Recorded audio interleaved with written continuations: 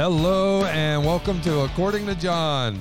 Today's question is, can man live without God? Ooh, we got a good Bible study coming, and we're going to be a blessing. I think so. All right. Can man live without God is a question that we are going to answer probably way more in depth than it needs to be answered. But boy, when we're done, you will clearly understand this whole question. You know, Jesus says, I am come to give you life. I think that's eternal life and life more abundantly.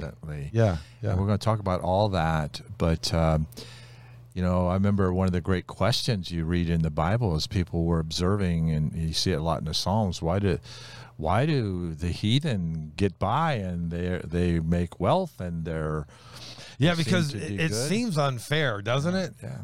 This is a question that arises through the scriptures. Yeah. It seems real unfair that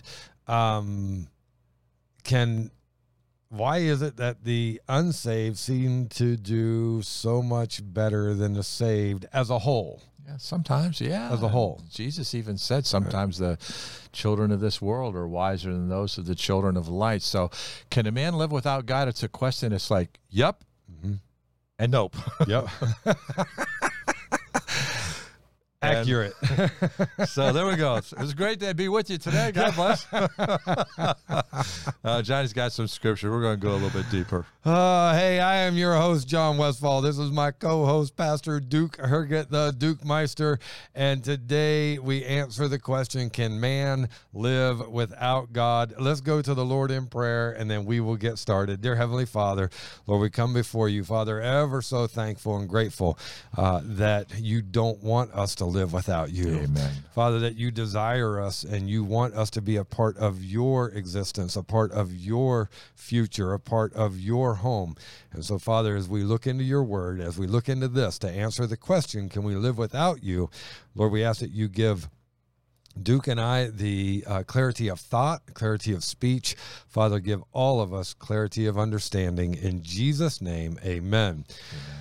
Okay, can man live without God? And so, contrary to the claims of atheists and agnostics, man cannot live without God. Now, you said yep and nope, and this is where we have to clarify. Yes, we do. Man, I'll let you do that, John. You and the scriptures. I'll just jump in here. Okay. Have fun. So here we go. Man can have a mortal existence without acknowledging God. Mm-hmm. We can do this. We see it everywhere. We see it everywhere, but not without the fact of God. Yeah, and Johnny's going to explain this to you so clearly. Because when I saw that at first, I'm like, I'm not getting this. So if you're not getting it, neither did I. But hold on. Yeah, there you go. So what we have is, as the creator, God originated human life. And that is to say that man can exist apart from God, is to say that a watch can exist without a watchmaker. It cannot happen. And so now you can live without acknowledging that God created you. You can do that. It doesn't mean you're right, and it doesn't mean that you can exist without God. As a matter of fact, we owe our being to God because we're made in his image. Genesis 1:27. So God created man in his own image. In the image of God, he created him, male and female, he created them.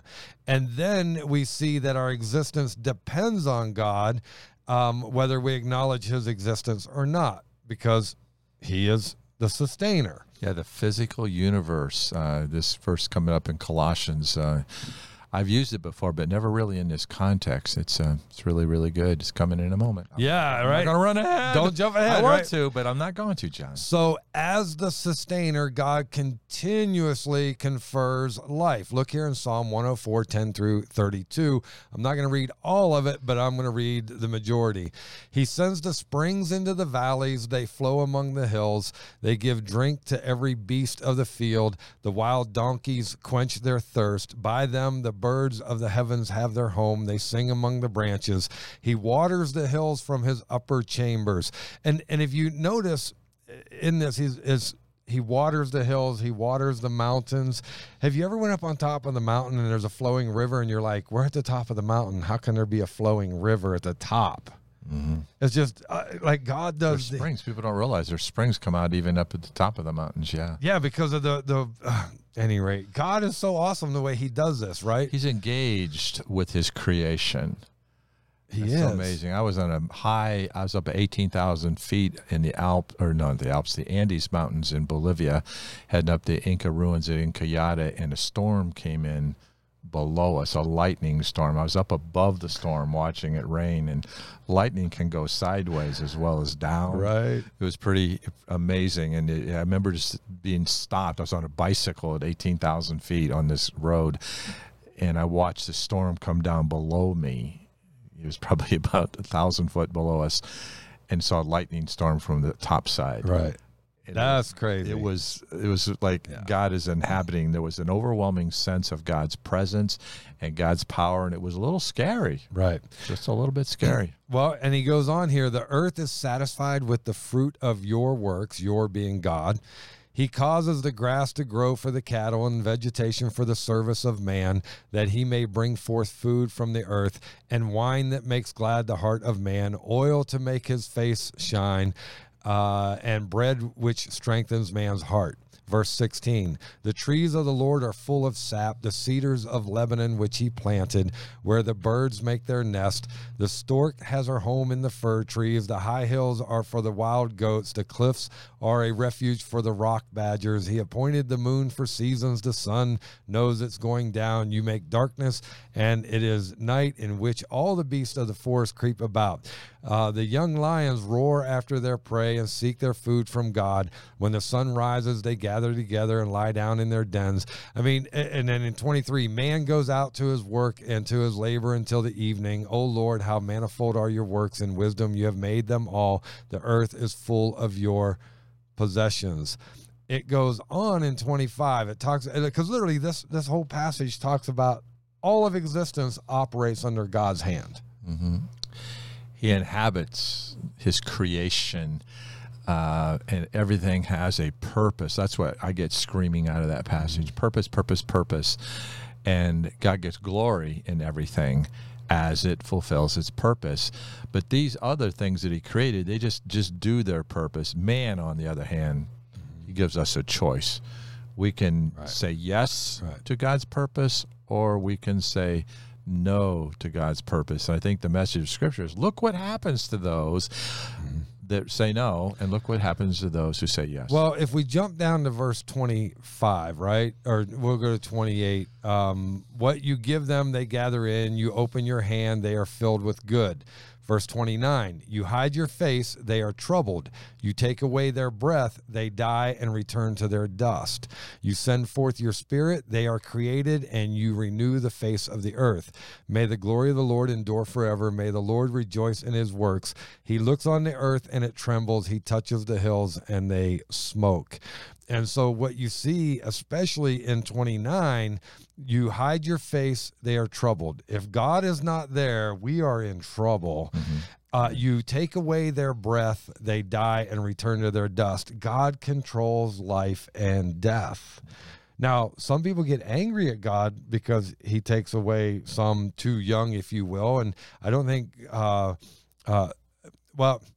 here's what we know is that God is the sustainer of life, and God continuously works in this earth. He didn't create it and then leave it alone like some believe, but he continuously works, and he has the ability. So you don't have to accept the knowledge of this, so therefore that's your no, right? When we go into the question, can man live without God? Sure, you do not have to acknowledge God in all of this, but it doesn't change the fact that he is active in all this. Well, I lived without him for 18 and a half years, and it didn't fare so sumptuously. Right. Got off track a bit. Yeah, John 14:6 says that Jesus is life. Jesus said to him, I am the way, the truth, and the life. No one comes to the Father except through me. So we know he's life. All creation is held together by the power of Christ. Colossians 1:17. And he is before all things, and in him all things consist.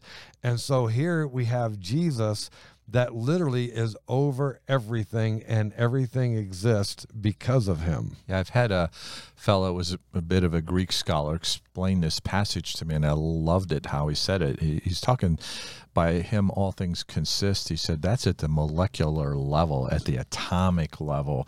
You know, science has figured out so many things, the different parts of an atom and the electrons and neutron and all that, and they can observe it, and we can see it, we can amplify, but we can't figure out what holds it together. And when those atoms decide to come apart, woohoo! You wouldn't want even one atom on the tip of your nose to let go, or you would be blown to smithereens. Such incredible power, and they do not know what keeps it together. And here's our answer. Right. Well, and here, how about this? This is what I've always been befuddled about. Okay. How is it that your heart keeps beating when there's really no energy source for it to keep beating? Mm-hmm. I mean, we can say, okay, we eat food. Well, food sustains the body. But what is it that keeps that heart? Something kind of electrical, but where does the electricity come from? And we're not plugged in, and yet it's... yeah, because if you touch electricity, it's going to stop your heart. Or start it up, or stop it, and it's the fact that God breathed life into us, that power into us, so therefore he sustains the heartbeat. Yeah, it's intriguing at the scientific level, and they have done all these tests that prove we have all of our DNA, we have all the existence of dirt. Well, that takes me back to that scripture in Genesis 2. He formed us from the dust of the ground and breathed into our nostrils the breath of life, and man became a living soul. So therefore, everyone that exists and that's living is because of God's breath of life on them. And God wants to pull us into the knowledge of himself. Yeah. To understand all of this. And it's the ultimate, man, to understand God, the ultimate theology, the study of God. But our fallen nature through selfishness wants to just kind of deny the fact. Push it away. And God's like, you're pushing me away. You know, it's like a husband that would push away his wife and his kids. Like, why would you do that? You're an idiot. You know, pull him in.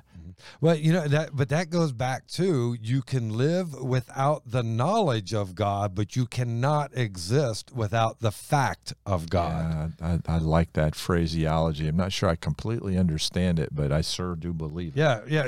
We can't exist without the fact. We can exist without the knowledge of God, but we cannot exist without the fact that God works in our life. You can deny it, but you can't exist. You can't live without it. Yeah. Amen. So the reality is, we can live without the favor of God, but we cannot exist without God's power to sustain us. Yeah. Well, you have a passage here coming, as it were, the rain falls on the head, both. Matthew 5:45, that you may be the sons of your Father in heaven, for he makes his sun rise on the evil and on the good, and sends rain on the just and on the unjust. So really, the truth is, the only reason the unjust is existing is because of the just. That's it. But they don't want to hear that. They don't want to hear that. Right. But the truth is that they exist and they benefit from Christians. And when Christians are gone, the benefit's going to be gone, and you have tribulation. Yeah. And think about that. The minute the influence of God is removed. 2 Thessalonians chapter 2, he who now letteth or restraineth, holdeth back, will let until he, the Holy Spirit, be taken out of the way, and then that wicked will be revealed. And so there is the church nothing like the local church when it's working right. We're salt, we're light, and people that love darkness rather than light. We're not popular, we're not politically correct, but we're still present. Right. And we give them something to hate. Right. They hate our biblical morality. They hate our absolute truths. Yeah, and I think the reason they hate it is because we prove that they are not their own God. Like, we constantly keep it in their face that you are not self-sustaining. Mm-hmm. And that just gets frustrating because that tells them they're wrong. Stop up their ears. No, don't tell us that. Right? Yeah. So to think that man can live without God is to suppose that a flower can continue to live without light, or that a rose can live without water, is just not possible to live without God. Now, you can live denying him, but you can't live without his permission. The sovereignty of an omnipotent, omniscient, and holy God, right? Who thankfully, when he introduces himself as a God of love. Yeah. And here's the other thing. As the Savior, God gives eternal life to those who believe, right? So in Christ is life, and now this is that eternal life that only those who have the knowledge of God, meaning that they believe what his word says, they believe Jesus Christ is the only way to heaven, they get eternal life. John 1:4. And in him was life, Jesus, and the life was the light of men. And so we see that God gives eternal life, and when we believe that and accept that, that's the knowledge. Now we have a greater life, not only on earth, but we have life everlasting. And then those who deny obviously don't, right? So you can live without the knowledge of God, but again, you cannot live without the fact of God. And Jesus came that we may have life and have it more abundantly. Look here in John 10:10. The thief does not come except to steal and to kill and to destroy. I have come that they may have life and that they may have it more abundantly. And so we just see God's favor on life. Now, that being said, and we're going to talk about this because I'm jumping ahead and I shouldn't do it. But why is it that the unsaved seem to live a much richer in material ways than the saved, right? It seems to be. But look, man, and we'll talk about that here in a minute, but man, for man to truly live, he must know Christ. And this truly live is not only to live in eternity, but is to truly live on earth being fulfilled. Mm-hmm. Yeah. I throw this story in high school. One of my dearest friends in high school, I won't call his name. Well, 1 second. Hold on. Yeah, because I want you to share that one on this next point. Okay. All right.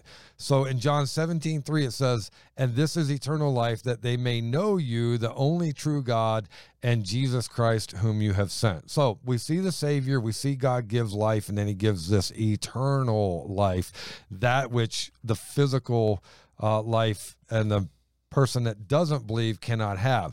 So without God, man has physical life only. And God warned Adam and Eve, Genesis 2:17, that they would surely die. But of the tree of the knowledge of good and evil you shall not eat, for in that day you eat, you shall surely die. That was that spiritual death, not the physical death. And so they disobeyed God. They died spiritually. And in this death, right, that was the separation from God that they knew, communion. Kicked out of the garden. Is a spiritual life, right? The freedom to enjoy God, the innocence and purity that was in their soul, all that was gone. Yeah, I heard in theology class and in Bible college, I forget it, that the intellect was darkened, the emotions were perverted, the will is made rebellious, And that fall and that fallen man, he's separated from God, but God still loved him and made provision to bring him back and restore that life that he had lost. Which shows that God still loved him because he gave him an opportunity to return. Sin separated him, but God had a plan even for that sin to be paid for, to be atoned for, to bring man back, give him a second chance. Yeah, so spiritually speaking, Adam was cursed with a completely carnal existence, right? And what God intended to go from dust to glory now was to go from dust to dust. Yeah, that's powerful. Say that again, John. It's very powerful. Because here's the thing, when God created Adam and Eve, it was from the dust of the ground, or Adam was from the dust of the ground. And God's like, I want you in my glory. But because of Adam's sin, he took that dust to glory and made it dust to dust. Yeah, that's what sin does. I think, what do you think, audience? You think John deserves a point for that? I'll take a point. From dust to glory, and then sin takes us from dust to dust. But God had a plan to redeem us and bring us back. Yeah, and that's the whole thing when we talked about he's our Savior, because God's like, hey, listen, I made you to go from dust to glory. You were never supposed to leave my glory. But because of sin, you were cast out of my glory. And now all of humanity is going to go from dust to dust. Unless you know Jesus Christ as your Lord and Savior, then the Bible says we don't die that second death, that now we go from dust to glory. Hallelujah. And for all those who live this carnal life, you're just going to go from dust to dust, but that dust does not mean that you go back to nothing. It literally means that you go back without God. You die without God. That dust to dust means your body, your existence is going to go back to the dust, and your spirit or your soul, because you don't acknowledge God, will exist without God forever and ever, which is hell. And so we see this whole process of can man live without God? And the answer is yes and no. And you were about to share a story because when we look at this, some who reject God live lives of diversion and fun. And there's a whole lot of fun. And the Bible says in Hebrews 11:25 that there's a certain measure of delight to be had in sin. It says this, choosing rather to suffer affliction with the people of God than to enjoy the passing pleasures of sin, these passing pleasures of sin. But they're unsustainable and they're only temporary, right? And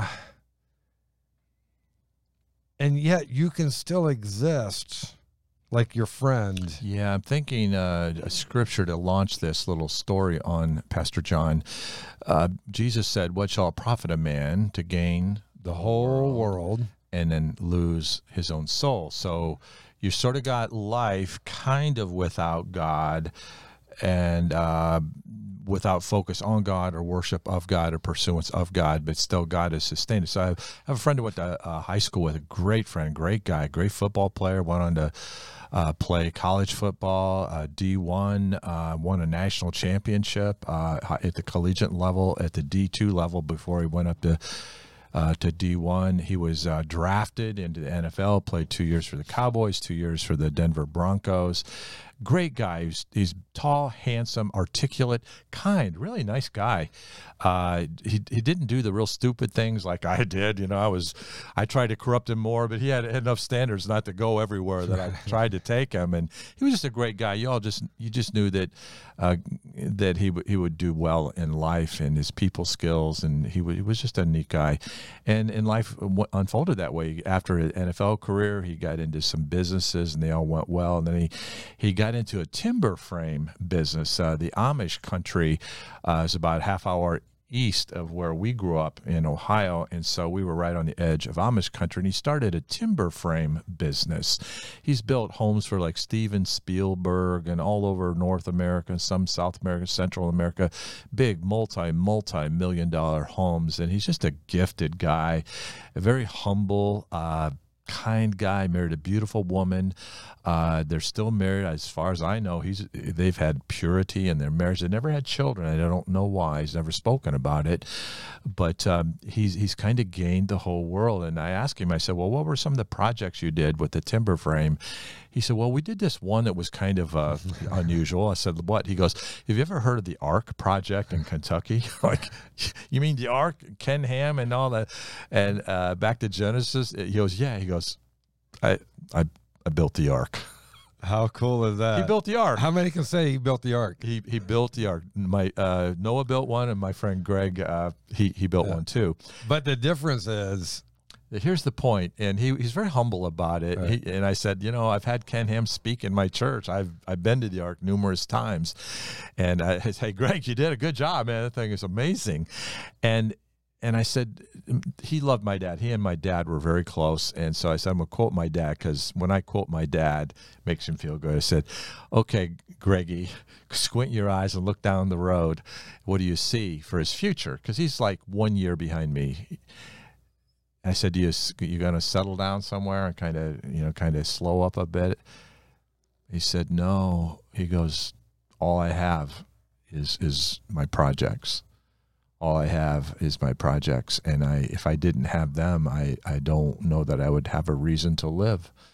And I'm thinking, dude, I love you so much. You are so awesome. You're so gifted. You're handsome, and you're kind, and you're benevolent. You have a beautiful wife, and you're a millionaire, and you've done this, and you've gone here. But he's empty. But he's empty, and he's so humble that he doesn't fake it. He's Right.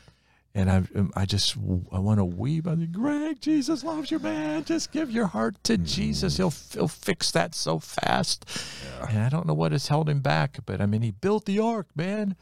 And millions of mostly Christians, I'm sure, come to see that thing. And he built it, and yet there's still an emptiness. I just think of Solomon.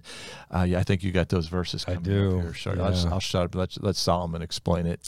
Well, sooner or later, the hedonist or the pleasure seeker, like the prodigal son in the parable, finds worldly pleasure is unsustainable. And in Luke 15:13-15, and he even said, this is all I got. But eventually, he gave everything. But eventually, he's not even going to have that, because age will take it away, or ability, or economy. I mean, dude, inflation can take it away in a heartbeat. Luke 15:13-15. And not many days after, the younger son gathered all together, journeyed to a far country, and there wasted his possessions with prodigal living. But when he had spent all, there arose a severe famine in the land, and he began to be in want.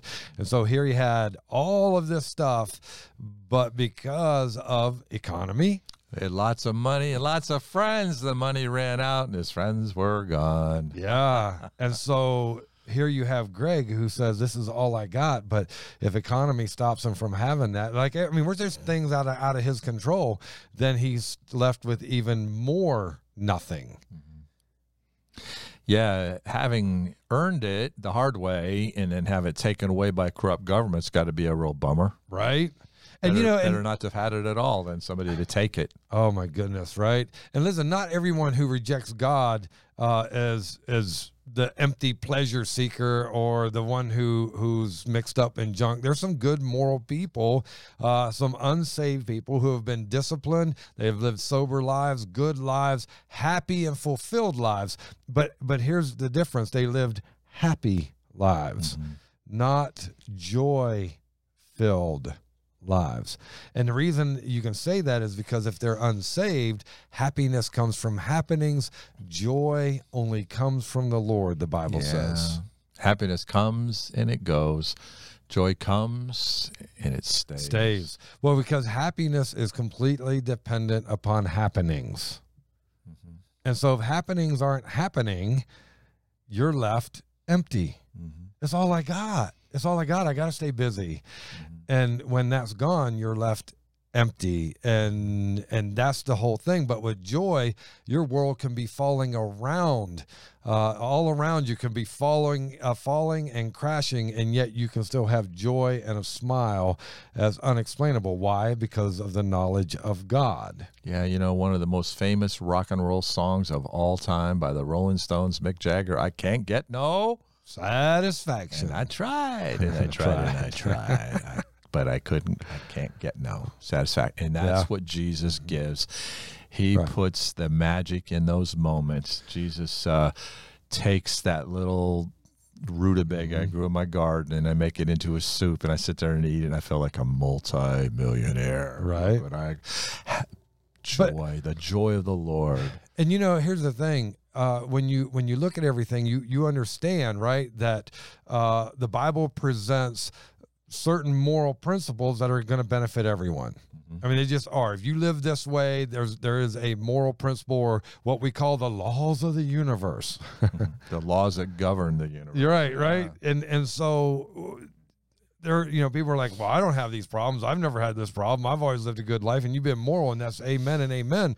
But now what's going to happen is, your morality going to get you to heaven, or is your relationship with Jesus Christ going to get you to heaven? And I will tell you this, your morality begins and ends with you. Done. It's only a life through Jesus Christ that gets you to heaven. Except a man be born again, he cannot enter the kingdom of God. Jesus said that to Nicodemus, who was wealthy, who was respected, who was educated, who seemed to have a good family. He kind of had it all, but he had nothing until he made that commitment to Christ. Right, because the truth is, listen, getting through this life is no guarantee that we're ready for the afterlife. Amen. There's just no guarantee unless you're in Jesus Christ. Without man, or without God, man is unfulfilled even in his mortal life, because there's always that empty spot, that hole that only God can fill. And if we don't fill him with God, you're constantly trying to fill that empty hole with something. And you see entertainers who make it all the way to the top, and what do they tell you that they found there? Nothing. Yeah, emptiness. Solomon called it vanity and vexation of spirit. Yeah, you know, well, so here's the thing, because man is restless, right? Man is constantly restless. Why? Because he's got no peace with God. And so that just leaves his soul trying to fill that hole in his heart with something. And Solomon tried construction. He tried gardens and performing arts and all those things that people pursue. And they made him happy for a moment. A moment. And then he said, all is vanity and vexation of spirit. Well, and this leads to a quote that the person of pleasure or pleasures, the person of pleasure for pleasure's sake is a sign of inner turmoil. Yeah, it is. It is, because you are not content with yourself, so you are on a constant drive or push to find that which brings contentment. And that's what Solomon did. And he failed, and he failed, and he failed. At everything, right? He gave his... And he was wise. He was intelligent. Yep. But he was missing it. Yeah, and here's the thing, too. King Solomon had more money than anyone at that time. And he had everything at his disposal. 1,000 women. And more if he wanted. Yeah. And yet, there were no gold, no money, no women, no events, no nothing that gave him peace. Nothing. As a matter of fact, it also, it not only did none of that give him peace, it made him feel worse.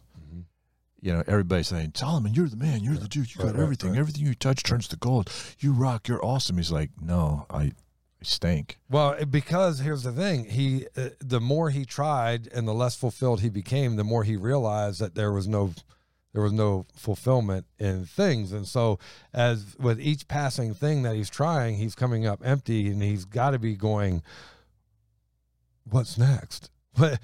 What's next? Like, I've tried this, nothing. Like, I tried this, nothing. What's next? And then finally, and he also discovers this. he discovers that knowledge in and of itself is futile. In Ecclesiastes 1:12-18, he says, I, the preacher, was king over Israel in Jerusalem, and I set my heart to seek and search out by wisdom concerning all that is done under heaven, this burdensome task God has given to the sons of man by which they may be exercised. I have seen all the works that are done under the sun, and indeed all is vanity and grasping for the wind. What is crooked cannot be made straight, and what is lacking cannot be numbered. I communed with my heart, saying, look, I have attained greatness and have gained more wisdom than all who were before me in Jerusalem. My heart has understood great wisdom and knowledge, and I set my heart to know wisdom and to know madness and folly. I perceive that this also is grasping for the wind. For in much wisdom is much grief, and he who increases knowledge increases sorrow. Because as you go, you realize the world has nothing to offer. Can't fulfill the dream. You can't. And Come up empty. And he comes to the conclusion, ultimately, that it is God, right? Because he found that pleasure and wealth are futile. You see that in Ecclesiastes 2:1-11. He sees that materialism is folly. That's Ecclesiastes 2:12-23. And that riches are fleeting. And that's in Ecclesiastes 6. So he takes us down this road of and by the way, if there was ever anyone that could afford anything, it was King Solomon. Yeah. Because not only could he afford it, but he had the if he didn't have the money, he had the power to command it. Yeah. So he was in a very unique position to do and have anything his heart desired, because nobody could tell the king no. I did a podcast on Solomon and call it The Wisest Man's Hardest Lesson. He was always missing kind of the magic of the moment.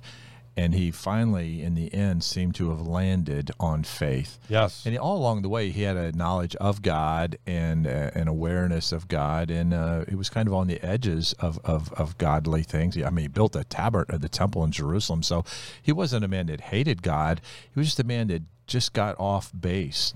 And instead of letting God be his fulfillment, he searched for it and everything else. And came up empty. But in the end, he said, there's no greater thing than a man should eat and drink and enjoy the good of his labor. This I finally found is a gift of God. God gives us the gift. And that's Ecclesiastes 3:12-13. He actually says the same thing 4 times in the book. 4 times he finally gets it. Right. That God can put the magic in the moment. And when he turned his focus back on the Lord and worship, then all of these things, they didn't really mean anything. But now, thank you for the riches, but I'm rich in faith. Well, and that's where he lands in Ecclesiastes 12. Finally, yeah. And he realizes the only wise way to live is to fear God in faith.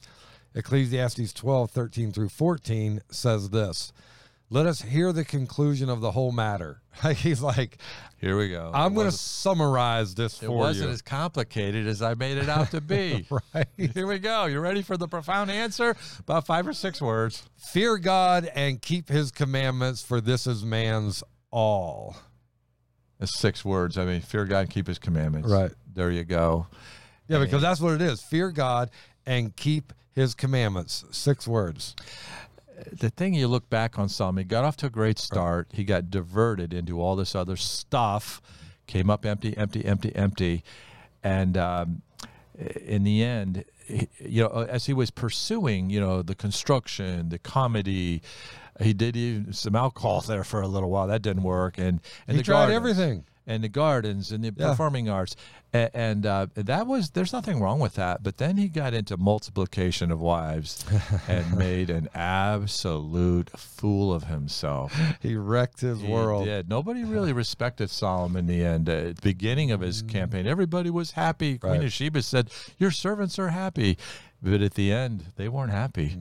And, because listen, if the leader is miserable, he's going to make all the followers miserable as well. That's exactly what happened.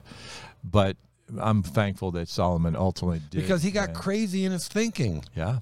And therefore he was driving everyone else crazy because they were at his beck and call. And he just pushed the pedal to the metal harder. Right.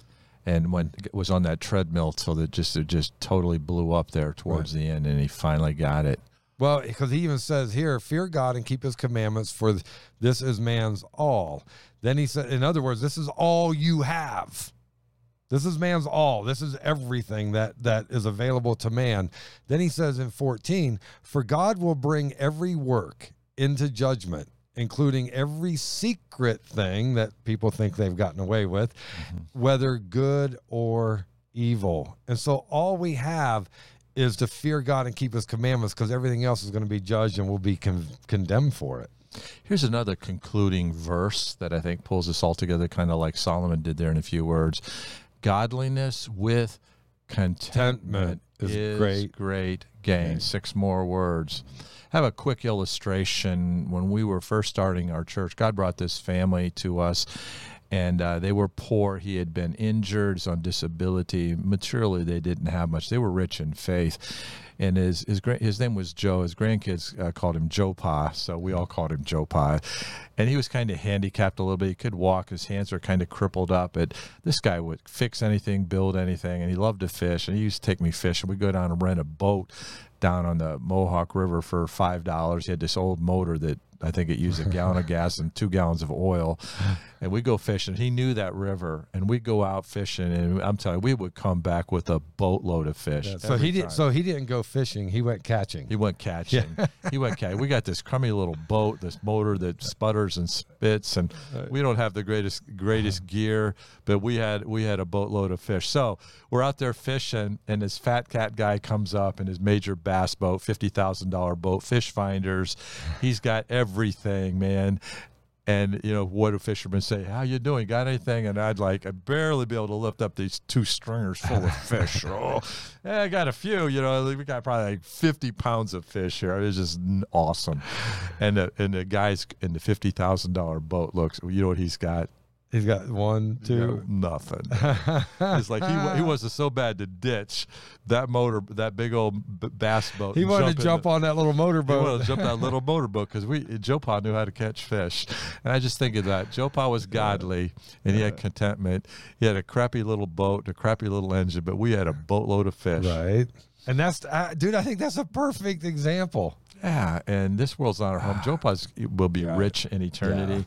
Yeah. Can't wait for you to meet him, John. You'll love that guy. He was a real deal. And that's why Jesus says there's more to life than the physical dimension. Yeah, you know, just comes to me. Joe Pa was he was a Korean War veteran, and we were out fishing one night up on Sacandaga Lake, and we overnighted, and he told a story. He had never spoke before, but he felt peace with me and this other friend that was our neighbor.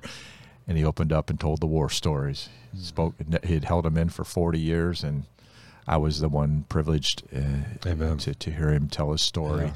And here's a man that he was injured, crippled, war, saw death, and and yet he landed contentedly at the feet of Jesus. And he never had much in this world, but he'll have it all in eternity. Amen. And he brought other people to Christ. So I see people at the top with nothing. I see people on the bottom with everything. Yeah. Or it seems like everything, even though they don't have the physical. But that's what Matthew 4:4 is talking about. Jesus says this: it is written, man shall not live by bread alone, but by every word that proceeds from the mouth of God. And so it's what he's really saying is man shall not live by the physical, but by the spiritual. And I think that's where where people get hung up, right? Because they are thinking that the physical is of God, and it's the blessings of God. And if we're not careful, we have a $50,000 boat and catch nothing. But if we're right with God, we have a little motorboat that smoke's going down the river, but we come back with completely satisfied. I'd rather go fishing with Joe Pa. Right? Right? Listen, we can only find life and fulfillment when we acknowledge God. Without God, man's destiny is hell. We find that in Luke 16, 19 through 31. It goes on. I'm not going to go in and read this, but if you go in and read it, what you will find is that the rich man had everything and he went to hell. The poor man, Lazarus, had nothing and he went to heaven. And it's not because one was rich and one was poor. It's because one gave his life to God and the other didn't. And so you can have this world of wealth. But I will tell you that the short duration of our earthly existence pales in comparison to the permanent state of our souls. Mm-hmm. And so God has set a sense of eternity in our hearts. Ecclesiastes 3:11 says this: He has made everything beautiful in its time. Also, he has put eternity in their hearts, except that no one can find out the work that God does from beginning to end. And so he has put this sense of eternity, of existence in us. That's why everyone's constantly seeking a higher power. Mm-hmm. The problem is they want to be their own gods and seek it on their own level. I had this fleshed out at my 50th year reunion a couple months ago. Our little class of 71 students hosted the class of 70, 71. We were 72 and 73. 4 groups. We got together. We all knew everybody from the thing. And you know, the thing, God put eternity in our hearts. We come back together. It's amazing. It's the Bible Belt there in Ohio. And I'm telling you, 70% of the people there were believers. I guess maybe a lot of the unbelievers that could have been there just didn't choose to be there, but 70% of the people love Jesus, and we were reconnecting after 50, 51, 52 years, and now we're not only are we reconnecting as students together at Lucas School, but now we're reconnecting as brothers and sisters in Christ. 3 of us were pastors, and we love one another, and they kind of leaned in on the pastors.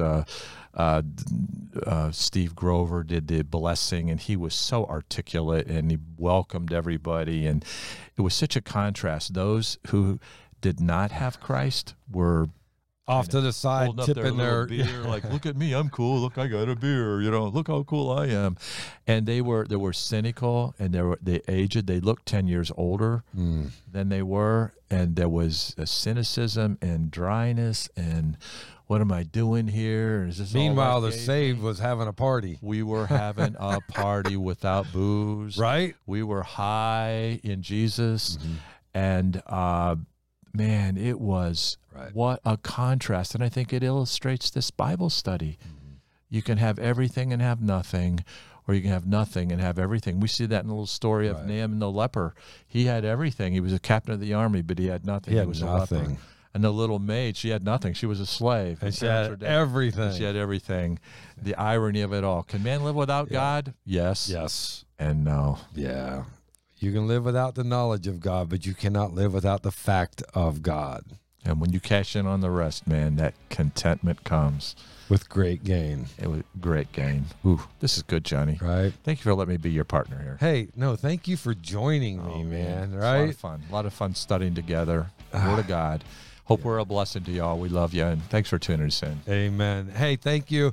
Hopefully this has helped. If it has, please like, share, subscribe, and follow. And understand, you can live life without the knowledge of God, but you cannot live without the hand of God. Guys, until next time, God bless.